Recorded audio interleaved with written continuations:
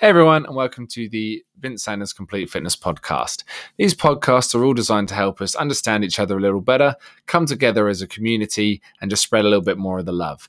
In these episodes, we have various guests talking about different subjects that some of you may know about, some of you may not, but hopefully you all leave with a better understanding of them. If you enjoy them, please pass them on to your friends, and I look forward to any comments you'd like to leave. So let's get into today's episode.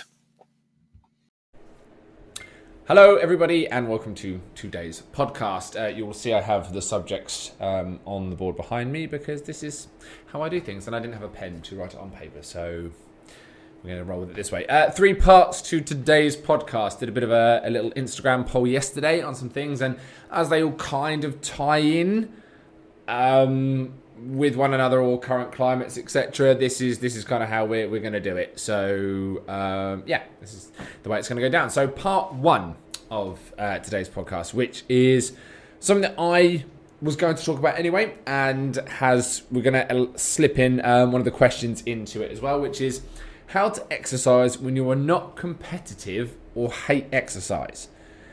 Which we're also going to tie into the question, which was like hobbies. How do you start hobbies? What is it? How do they do that? Because for me, my hobbies are more exercise than my actual exercise now. As you know, it's funny because I have this conversation with my clients that we love. So if you're a personal trainer, you should love exercise. Why? Why should I love exercise? Just because I'm a PT?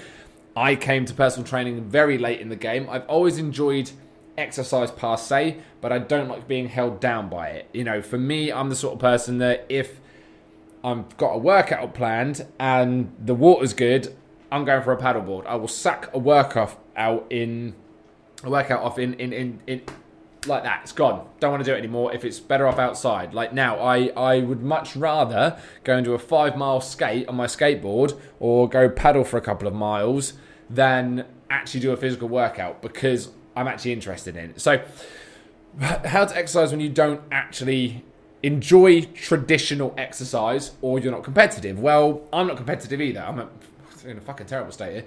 So what I do, or what I've done as I've got older, is find things that I actually enjoy doing and incorporate exercise around it. So I'll go through the points I made and then I'll explain sort of how hobbies and stuff have gotten into helping me do that as well. So, some of the points we've got are, the first thing you should aim to, the whole point of it, weight loss is all about movement, right? It doesn't matter whether you do it as a structured movement, whether you do it as just making sure that you're on your feet all the time. Aim to move as much as possible, which is how you exercise when you don't like doing the structured stuff. You just try and move as much as possible and find things that, encourage you to move as much as possible. Therefore, you will always be inclined to do it, which is where the hobbies thing comes in. Because the next point we've got is, find activities or sports that encourage you to move in a way that doesn't feel like a chore. Because for some people, going to the gym is just a no-no. This is why team sports like going for a 5-a-side football, for a kickabout, going for a run, going for a cycle with your friends and stuff. These are all also valid forms of exercise. The gym will always have a place. It will always have a place. I do enjoy the gym environment. I like being there. I like seeing the people. I like the energy because sometimes you just want to shift some stuff. There are times actually though, and especially on a nice day, where I don't want to be stuck inside. I'd rather be outside. I'd rather be off doing stuff like that. So to integrate that into the hobbies part of things, the cool thing about a hobby is a hobby doesn't have to be something you want to jump into straight away. It really doesn't. And to use this as a means of exercise and anything, just find something that you're mildly interested in. A passing thought, just mildly interested in X and go, all right, yeah, I'll give it a go. Do a little bit of research on it, see if it's for you, and then start. So I got into hockey last year, when things died down. And a friend of mine was on the beach with my kids in the water, and he turned and said, you ever thought about playing hockey? Or have you ever played it before? And I said, I did when I was in school. Didn't necessarily enjoy it, but sports wasn't really my thing back in school. I wasn't overly encouraged to do it because I was the fat, funny kid. I was great at swimming because weight doesn't make any difference. Everyone loved me at rugby because I was a big lump and, it was very hard to put me on the floor. And because I was tall, basketball was great because I could, just pass over people. So I've never massively been into sport until I could do it on my own terms. The institutionalization of it, and I'm not competitive, so that didn't really help either. So when my friend said, oh, do you fancy playing hockey? And I was like, screw it, why not? it just requires me to get a pair of cheap AstroTurf shoes to play on a pitch and some shorts and some thermals, which I had lying around anyway. Then as it goes, you can buy into a kit and all that stuff later on if you want to. Because most places have, the cool thing about getting into a club sport is there's usually kit lying around. You don't have to invest too much other than just yourself and a will to do it. Now, because hockey involves lots of sprinting and running around, I then started doing running to improve my hockey game. Not because I wanted to, I just wanted to be better than I was now. And this is the cool thing about hobbies, is that once you get into a hobby, or you enjoy doing something, you will naturally want to start improving your ability to do it. And it doesn't become a chore. I hate running. You cannot even begin to understand how much I hate running. But because it was a requirement of hockey, I started running. One of my mates runs, we run together. It was a bit of a social thing. We do 5K, 8K sometimes. We'd run. I'd stop a few times because I'm not, I haven't quite got the running gait for it, so it does hurt when I run. But it brought my stamina up so that when I went back after the sort of second mini lockdowny thing, I was fitter than I was before because I'd actually done something about it and it didn't ever feel like a chore. Now, me and my friend skateboard instead, so, it is what it is. But paddleboarding, I've always been into paddleboarding. I've always loved the water. I live right by the sea. It's something that's not going anywhere. I can always do something with it, and paddleboarding is absolutely stunning for my mental health. So is skateboarding, actually. Headphones in or my speaker playing on the end of my board. We get over the break of the waves and I'm just paddling around listening to some chill beats and my mind's at rest. And this is the other thing as well. If you don't want to exercise for the sake of competitive or the exercise movements, do it for your mental health. Do it for your headspace. You always will feel better after doing something. Now, again, it could just be going for a walk. If you weren't walking and you walk every single day from now until you get a little bit used to it, you're going to see just a huge increase in mental output, in how well you feel. You'll probably lose a bit of weight anyway, because you may find that to improve your walk, you actually change your diet a little bit. And that's the other thing that happens. You can either start watching your food and go, if I exercised, I wouldn't have to maybe watch it as much. Or you can start exercising and go, if I tidied my diet up a little bit, this would make things a lot easier. So there is a big carryover. But the key thing is if you just mainly try to move more, that can be your exercise. And finding activities that encourage you to move and that you actually enjoy doing. So, case in point, today's Monday. Yesterday, me and my mate, we went for a skateboard around Chichester and we covered miles.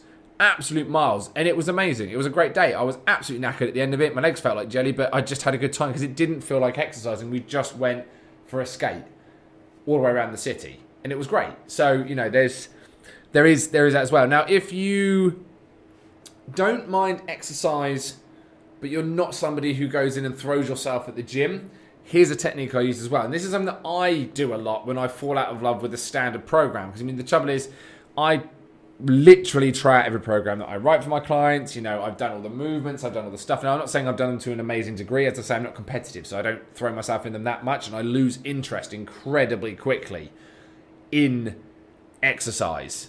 I used to love doing martial arts because it was interactive with the people. Then, I've done... When I was training for events and stuff or charity things that I was doing, there was a purpose behind it. But the sake of going in for the sake of aesthetics, it's not for me. Okay, yes, I've been slimmer before and I'll get slimmer again. It's not something that drives me, for why I go to the gym. The one thing I would say for, clients that are training with me and potential clients that might be listening to this, it's don't judge me on what I look like. Judge me on how well I handle my stress. That's the key part. Because if you can handle your stress well, which I have got a pretty good lid on, everything else falls into place. There's some other things that are going to come out some next podcast because I've got to figure out how I'm going to word them. But a lot of people's issues have nothing to do per se with their weight. It's all up here. And it goes past the point of relationships with food. It's there's a real big psychological thing that drives you to question loads of stuff. But if you can nail your stress, then everything becomes easier because you're not stressed about it. So that is a big reason, if nothing else, to start doing things is to massively improve your mental health. Don't necessarily worry about your physique because it will come in time, and that's not a quick fix kind of thing. And the other thing I'll put down is, so with that, find movements you like doing. Some people love doing legs. I'm a big proponent of a leg day. Some people love doing back. Some people like doing their chest. Some people like doing their arms. I also like shoulders, If those are the movements you like doing, just stick to the ones you like doing, but just try and find as many different ways of doing them as possible. If you own, like for me, I could quite easily do squats and overhead press and nothing else. I'm not interested in bench press. It bores the shit out of me. My arms will grow as they grow, as long as they're not too soft, I suppose. It's not, I'm not spending hours and hours on it. I don't give a shit about abs. I fucking hate training them. I will get slimmer as I get slimmer. I'm not overly worried about that. But I love to squat. Don't mind a bit of deadlifting for a bit of hamstrings, but I'm quite happy to do squats and shoulders. So what do? You find as many different ways to squat and as many different ways to do your shoulders, and you can create 3 or 4 days of workouts from that. If that's the only thing that motivates you to do it, if you only like doing chest and arms, do as many different variations of chest and arms as you can. Now, understand that there is imbalances that can come from this. Obviously, we don't want you to be completely rounded off and hunched, but if you enjoy doing chest and you want your chest to look as good as possible, you have to work your back. You have to, because it's a byproduct. It's the antagonist to your chest. You know what I mean? It's like that can be discussed later. But for the most part, if you take something that you actually enjoy doing and just try and just find out as many different ways to do that and any exercise that are going to assist in doing that, you're always going to be motivated to do them. If you are not motivated to do legs, you're never going to be motivated to do legs. I'm not saying don't do legs, because, nobody likes somebody who skips leg day. But at the same time, if you can just get away with a bare minimum and just chuck one movement in a day when you're doing everything else that motivates you, that's how you do it. Don't sit there and drag yourself through a leg day that you're not going to enjoy, because it's never going to it's going to kill the vibe. It really is going to kill the vibe, and we don't want to do that. So when it comes to this is stuff I'm having to figure out, because I actually have fallen well and truly out of love with exercise in the traditional sense of going to a gym and lifting weights in a structured manner. Now, I have always liked running around. I like being outside. I like doing that. I like being with friends. Now, as I said, there will always be a place for me in a gym. I like working out in a gym, but I like to be able to take it or leave it. I'm not particularly great with it being my only source of exercise, because as we've seen, shit happens. Gyms shut down. Sometimes your favourite gym closes, you've got to find another one. You don't feel comfortable doing it. The fucking pandemics happen and things get closed down. And the one thing I did in the first time round this happened, nearly a year ago, which is quite a scary thought, was I let it get to me. I stopped doing it because I was like, well, I haven't got a gym, so I can't work out. I need this, I need that. And yes, I had my paddleboard and I was getting up, but that was more for my headspace. But for my actual physical health, I wasn't doing much about it, because I just got myself stuck in this thing that, well, if I haven't got a gym, then what the fuck am I supposed to do?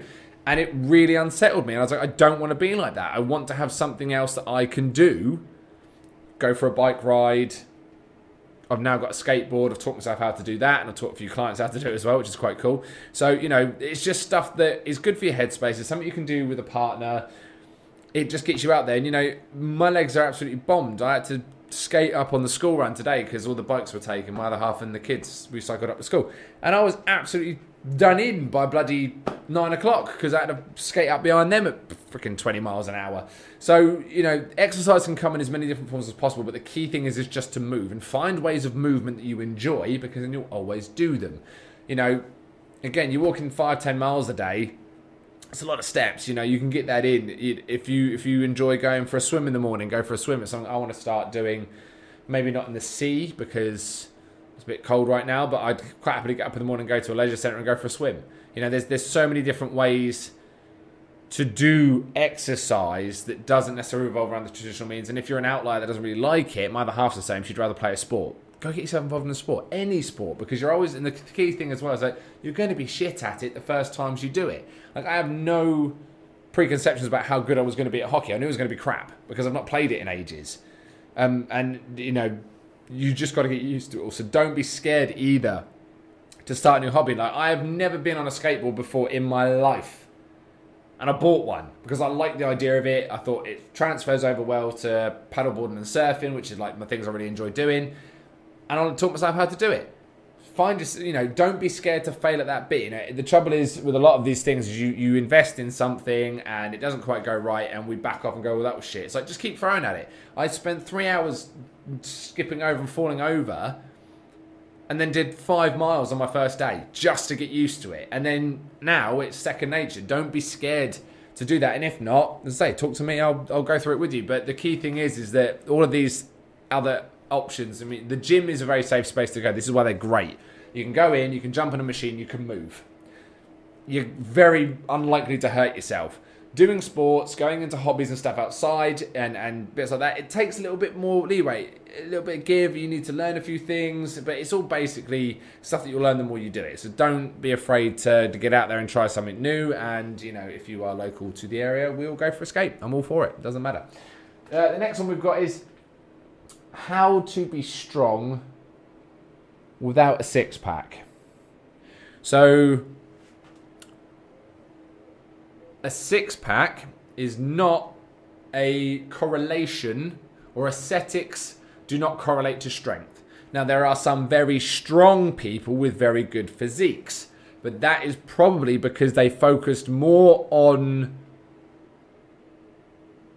the weightlifting side of things, and the physique was just down to controlling diet. Now, you look at bodybuilders, yes, they are strong because they deal with a lot of progressive overload, but they're not as strong as, say, strongmen or powerlifters who don't look like that because they're more interested in just the strength side of things. So if you want to be strong, it requires work, patience, proper programming, and having a coach very much like myself, who is more interested in you being able to stay as healthy and as injury-free as possible, because the trouble is with strength is it does carry the biggest potential for a lot of injuries because you're dealing with a lot of weight, and you're also dealing with a lot of neurological stress, because to reach new strength you have to stress your nervous system more than your muscles, which is the issue that comes with it. It can be very taxing on your body, which is why rest is actually more important in powerlifting than, you know, probably in any of the other endurance or hypertrophy and stuff. So it's kind of an interesting one. But to be strong as well comes with a want. You have to want to be strong. And women, who I do a lot of strength training stuff with, women seem to want to shy away from being strong because they have misconceptions. They think it's going to make them look bulky. It doesn't. It never has done. It never will do. It also, I think it's kind of a terrifying prospect as well, because women generally, from my experience of working with them, doubt their own physical strength quite a bit. Because everybody assumes that you're going to go in and you're going to have to try and lift the heaviest weight possible. It doesn't work like that. Nobody goes in and does that. Men have to start on a small weight and work up. Or you start at the heaviest thing you can possibly lift. Now, every single woman I've trained has never thought they could lift what they actually can lift. They've always undercut themselves. Because we have a strange concept of weight as well. We don't actually know how much things weigh. Now, if I turn around and said to any woman, and I've done this time and time again, I can get you to deadlift your own body weight in 30 days. No, you can't. I'm really heavy. Probably not as heavy as you think you are. Or more importantly, it doesn't matter, because if you weigh that much, you're used to carrying that much, which means we can transfer it into something. We always cut ourselves short on what we think we can lift. Men tend to be a bit different because they tend to have more... They are... And I mean this in the nicest and constructive possible way. They're more ego-driven. Therefore, they are not scared to try and lift the heaviest thing possible, because they feel that, you know, they want to show that they can do, whereas women seem to be quite reserved and they don't want to do it. Anyway, you got to want to do it, because strength training, one, is probably the easiest thing to get results from, because physique takes time. You're always working on certain things. The body is never linear. Strength training isn't linear, but you can see numbers that you can see going up are easier to equate for. So, for instance, if you know that you could only deadlift 60 kilos and all of a sudden you can deadlift 62.5 kilos or 65 kilos, like, this is a hard number that you now know that you can lift. So the quantifying measurements are a lot easier to track. So therefore, it's good. But it's also, at some point, very slow.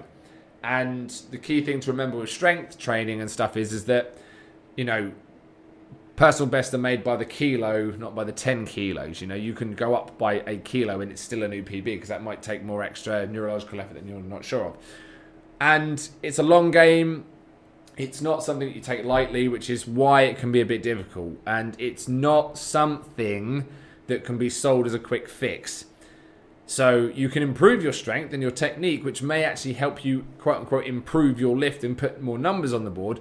But that's simply a cleanup of technique in the short term, which allows for more optimal power output than actually, you know, raising base level strength. You know, most of the guys that I have on my powerlifting side of what I do first things we do is we sort out their technique, and their weights go up a little bit, and that's great. Like, oh, you've made me stronger. I haven't. I've just tidied your technique up so you can use that force that you're making in the most efficient way.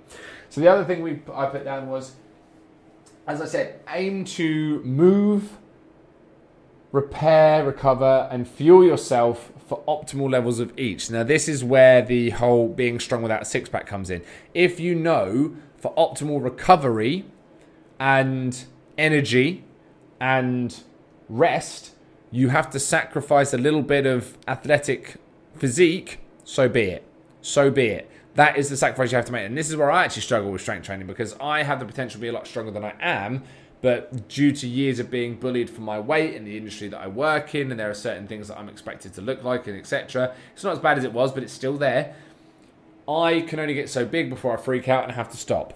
I also hate being injured, and the risk of injury in power training is very high. Therefore, I'm a bit reluctant to do it, because I like to be able to move, strangely enough. But you have to know that you have to be willing to optimize your fuel, optimize your recovery, optimize your ability to move as efficiently as possible over ascetics, because ascetics are a completely different thing, and you don't want to really sacrifice that for the sake of what you're actually trying to do with power training.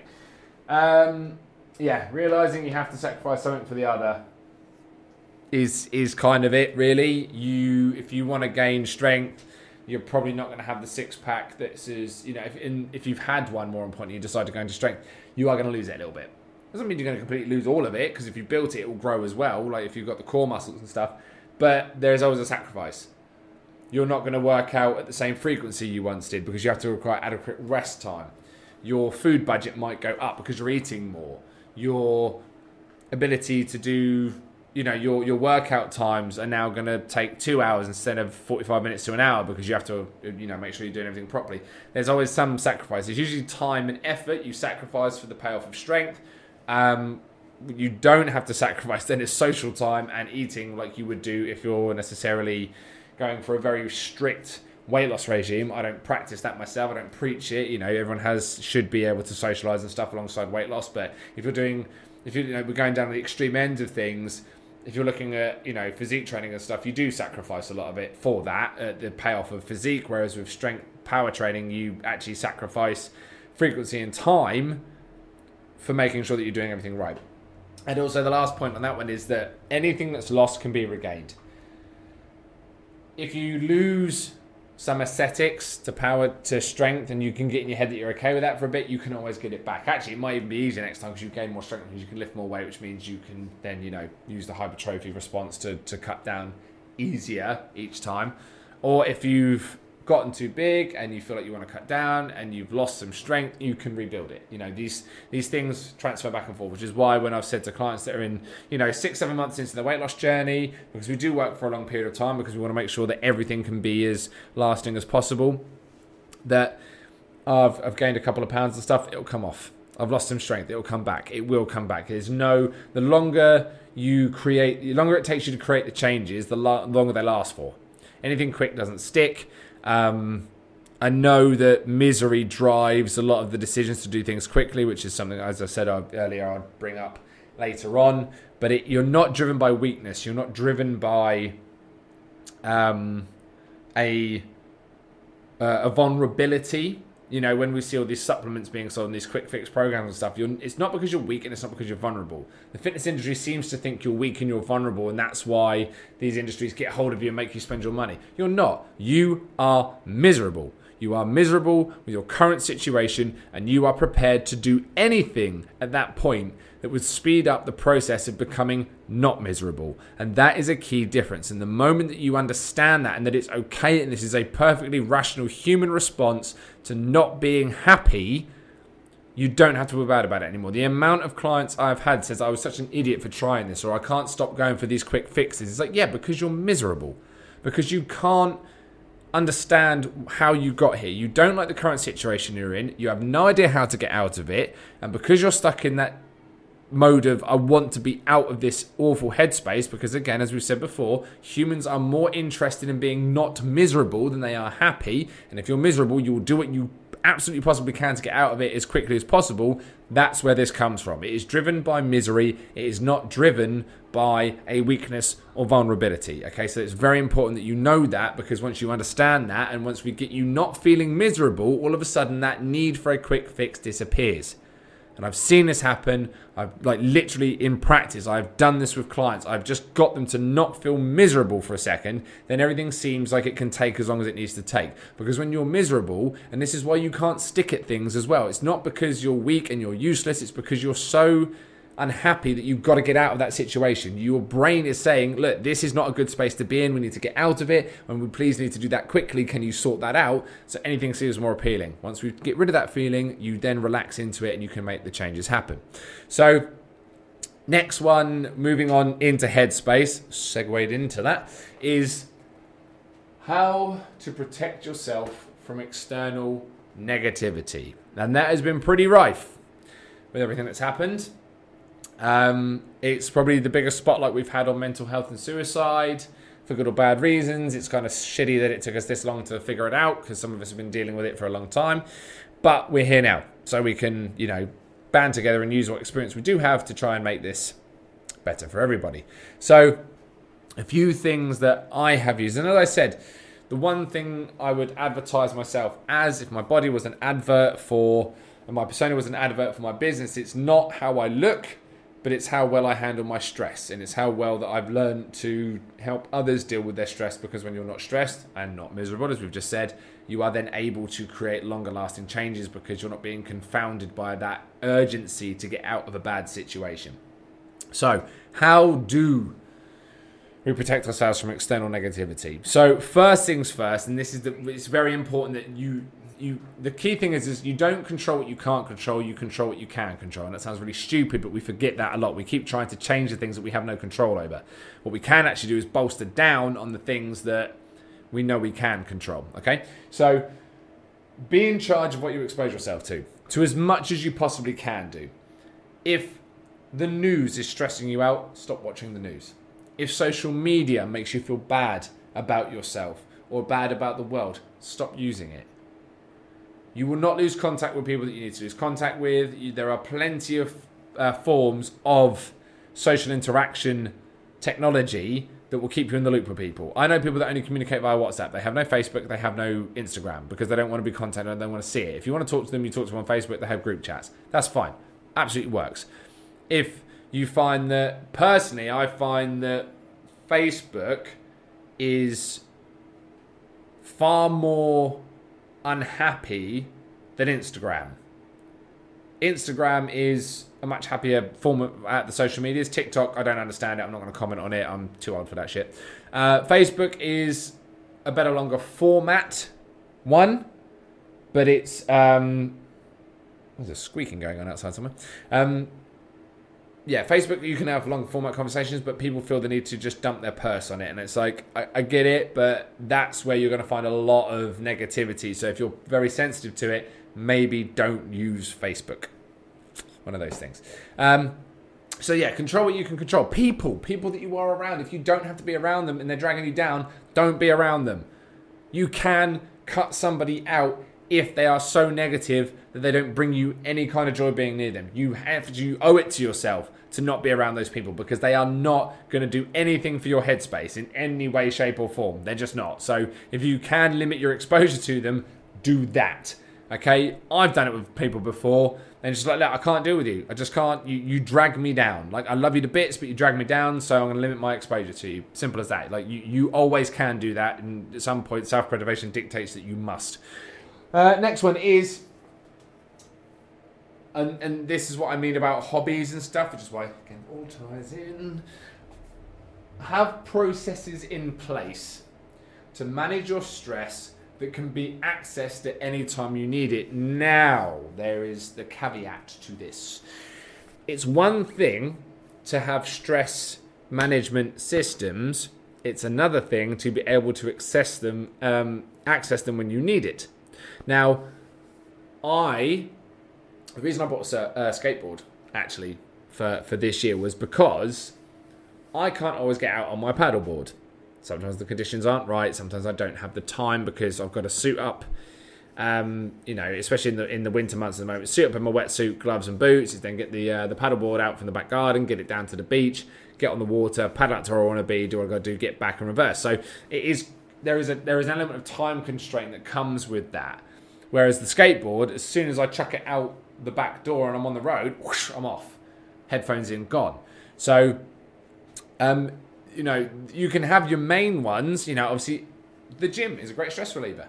Can you always get to a gym? No. Sometimes you can't. So it's all well and good having that as a stress relief, which everybody used to use until lockdown hit, and they realised very, very quickly, and sometimes quite worryingly, that they had nothing to control their stress with because they had no outlet. This is the problem with stress relief, is that it must be accessible. There is no point having these conditional situations in place that aren't always accessible. People are not good forms of stress relief. They can help. Do not use people as your main form of stress relief because, one, other people have their own shit to deal with and sometimes they can't deal with your shit. Other people may not be around when you need them. They may be unavailable at the time you need them. You have to understand that people are great facilitators. They are not great processes. People can make you feel better. Of course they can.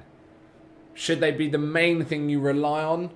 No, but you can sort of almost attach them to certain things to help accentuate it. You know what I mean? It's like, the reason I say that is it's not because people shouldn't be used to help you manage your stress. There are people out there that do that. Obviously, I do that with my clients, but it's a professional capacity.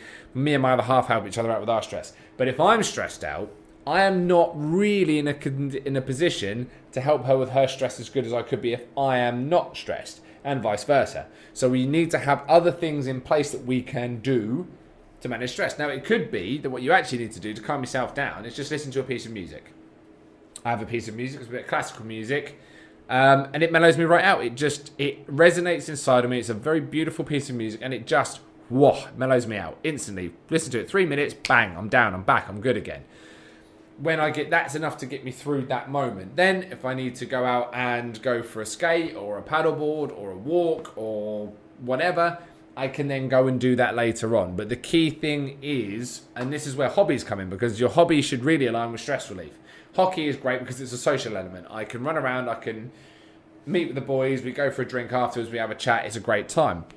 Skating is something I can do with friends, the same with paddleboarding, but it's also something I can do solo to manage my stress and get some exercise in, okay? So these are processes that, again, I can use people to help make them better, but they're not reliant on people.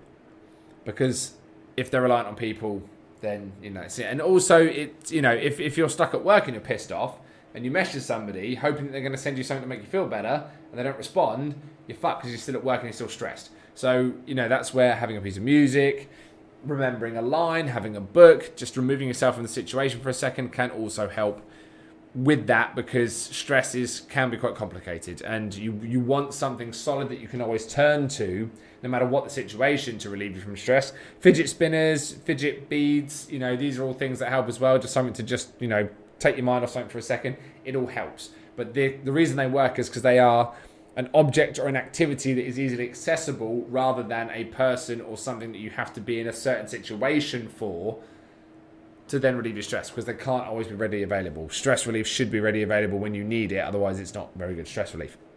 Next one is know yourself and your truth. Now, I actually personally hate the term being your authentic self. This is just you being your authentic self.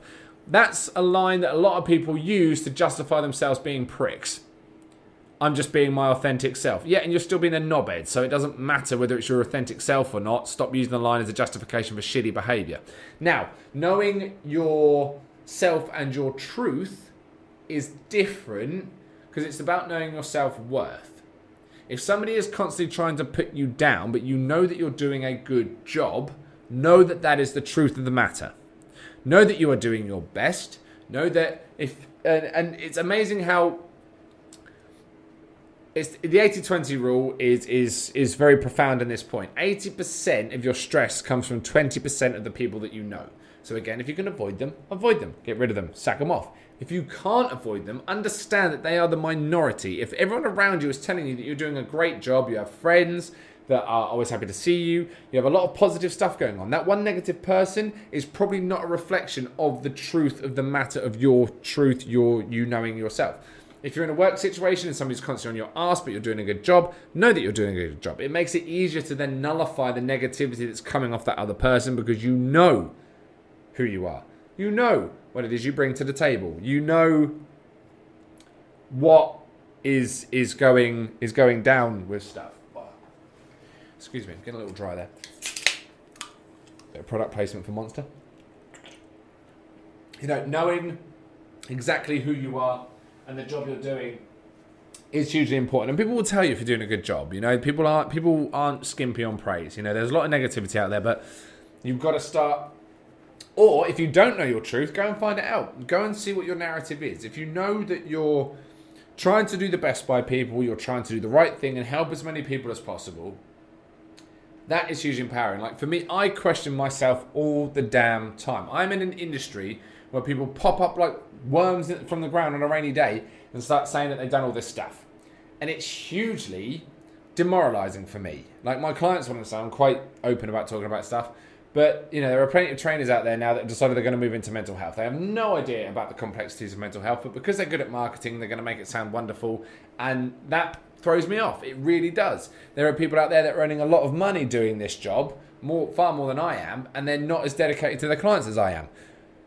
Now, that's negativity from an external point because I compare myself to them going, oh my God, what am I doing wrong? But I know that my truth, I know that in myself that all I'm trying to do is help each person that comes to work with me as best to my ability. I give them everything that I've got. I'm always there if they need me, and I will try and do my very best to make sure that they're okay. That's all I can do. So when the negativity comes, when I look at people, and obviously I have a coach that I dump this on as well, and when I say, look, I feel really overwhelmed by all of this stuff. There's so many people out there that are claiming to do all this stuff, or they seem to be doing better than me, which is always the way with life anyway.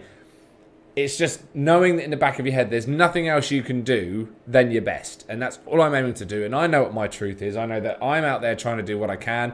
And this is why I research what I research and I, sort these things out. And it does buffer me from those moments. I feel low, but not for very long because I've set myself up with all of these different processes and I know my truth. Again, don't judge me on how I look, judge me on how I can handle that stress. So knowing your story and be honest with yourself. If you don't know it or you don't like the truth of it, you can change it. You can absolutely change that story. It's not, where you are now is not who you're always going to be. And if you're in a position where you think, you know what, I could do better or I want to change it, then change it. If you don't know how, book in a call with me, we'll figure it out. Let's start working together. But this is what I've been doing with myself over the last 5 years. Been a PT for nearly 8 years now.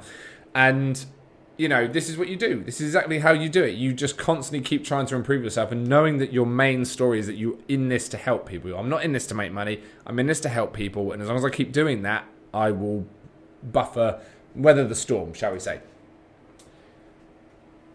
This is a really cool thing that I learned being a doorman, actually. So, you should all know by now, hopefully, if you've listened to other podcasts. If you haven't, go back and listen to them. That I was a doorman for 10 years. And if you say you want to see external negativity, work a door shift. Fuck me. It's horrific. That's actually why I got out of door work. Because in the end, I was actually exposed to so much negativity on such a regular basis. I actually started developing a mild anxiety disorder towards going on the doors. Now, I don't mean that I got nervous when I was on the doors because I'm the sort of person that will throw myself into something rather than back away from it. If I can't diffuse it, I'll stop it.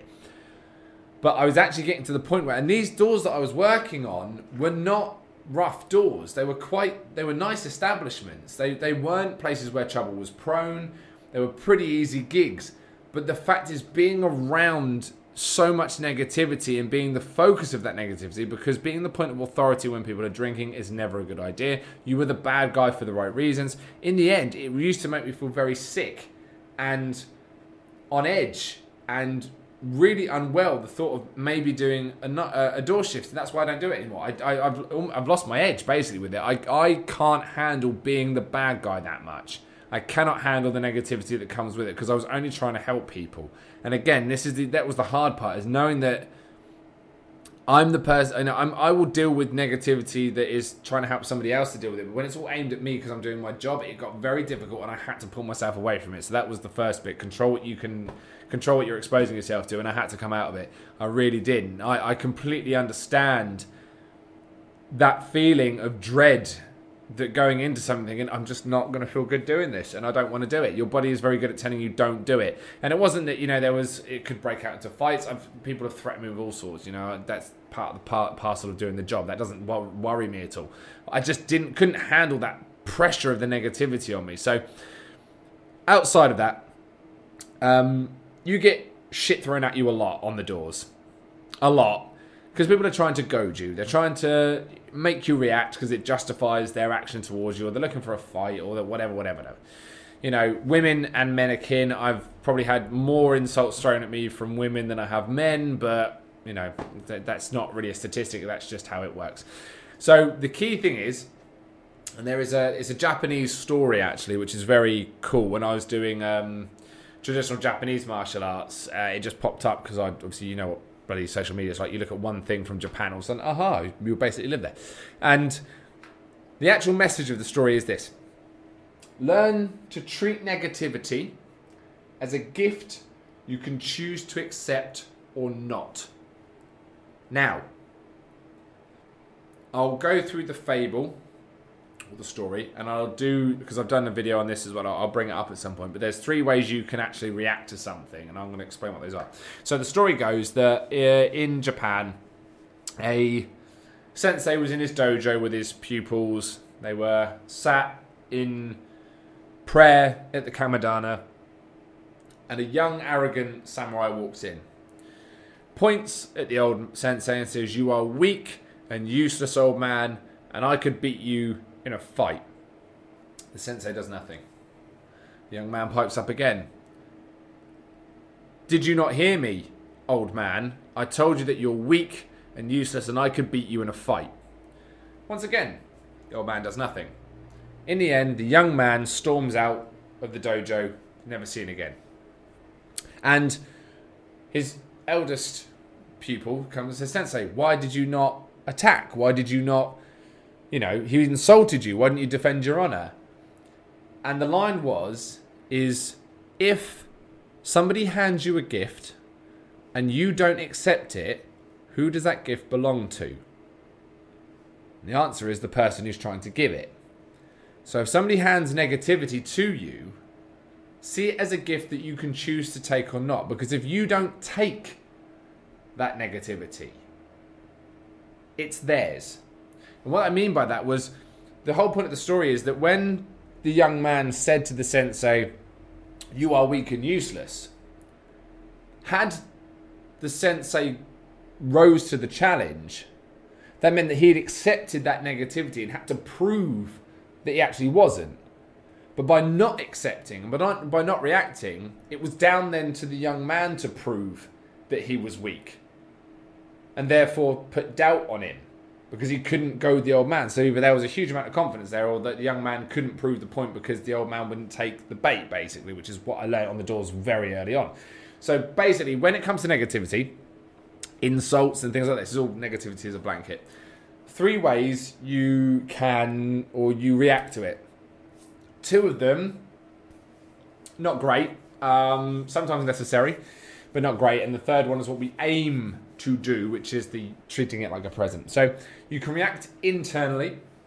You take that negativity on board and you question yourself. Again, this is the not knowing yourself and your truth. You question yourself. Oh God, maybe they're right. Maybe I am a terrible person. Maybe I am bad at my job. Maybe I don't. Okay, so that's one part. That's reacting internally. You've taken the statement, you've internalized it, and you question yourself. You can react externally, which is where you lash out aggressively, and that's what people are generally trying to get you to do on the doors. They call you something, you analyze it and go, "I'm not that, and I'm going to show you that I'm not," which actually means part of you believes that it might be true, so therefore you must prove to the other person that you're not that. Again, not ideal, not great, because that is an external act, which then in fact proves the point. Now, what we aim to teach you, if you work with me, is neutrality. Because until you accept a gift, that gift belongs to somebody else. Somebody turns around and says to you, you're crap at your job, and you go, there's no reaction. They have to prove it. They have to then prove the statement. If you accept it and go, no, I'm not, or you get upset about it, it means that you've accepted that gift of negativity, and now it's up to you to deal with it. Now, that can be used positively if it's a constructive criticism. One of my biggest statements I make to people is that criticism without construct is just an insult. If somebody's going to tell you that you're crap and not explain why and give you a reason to either defend yourself, explain your actions so that you can learn from it and offer guidance, they're just insulting you, so do not accept it. Never accept any criticism that doesn't come with construct, because it's just an insult. They just want you to feel bad. Again, that comes to the whole taking that negativity as a gift. If you need the construct, or you feel that you could do better and it's been niggling at you anyway and you finally take it, use it in a positive way to analyse your conduct, your means, and come back stronger. If somebody is... Oh, it's dry in here. If somebody is using your... using negativity as a means to try and goad you out, or is pushing the mark and maybe causing damage to other people, then sometimes you do have to lash out. You know, on the doors, sometimes I've used the nicest possible way, still not having it, and I'm about to go hands-on, because it's the only way to stop the situation. Again, we don't want it to have to come to that, which is why neutrality is always the first place we go to, because once we can use it as neutrality, and we can not take that gift on, you can then... oh, excuse me. You can then decide how you then want to react. If it's an instantaneous thing, either one or the other, you're not in control of it. We want you to be in control of things. And the last point I want to make before we go, and this ties into the first one and the last one, not so much the middle one, but it's still a good piece of advice, is never waste a sunny day. That's how you exercise. When you hate exercise, don't waste a sunny day. Go outside, enjoy it. We spend way too much time indoors. This is something that me and my friend said yesterday when we were going out on a skate. Why on earth would you want to be indoors on a day like this? Why would you want to be surrounded by negativity on a screen on a day like this? When you protect yourself from external negativity, nothing makes you feel better than a sunny day. Nothing can make you feel better than a sunny day, being around people that you want to be around, or even just on your own, lost in yourself with the sun on your face. Never, ever, ever waste a sunny day, because they are far and few between in this country, definitely, and they just make you feel better. And that's what I'm going to finish on today, because it's just a bloody good message. It really is. Don't waste a sunny day, people. They're just too precious to mess up. We are now out of lockdown-ish. Kids are back in school. We have time. We have something has actually happened that we can go, aha, cool, nice one. Things are actually moving forward. Now is the time to get the jump on things. If anybody wants to start working with me on anything that we've said, or you just want to start getting something started again, please message me, drop me a comment if you're watching this on YouTube, or just message me one way or another, and we will get you started. It's getting easier. Weather's getting nicer. Stress should be getting... Management should be getting better. But if you are struggling with anything, please reach out and let me know. Take care, everybody, and I'll speak to you soon.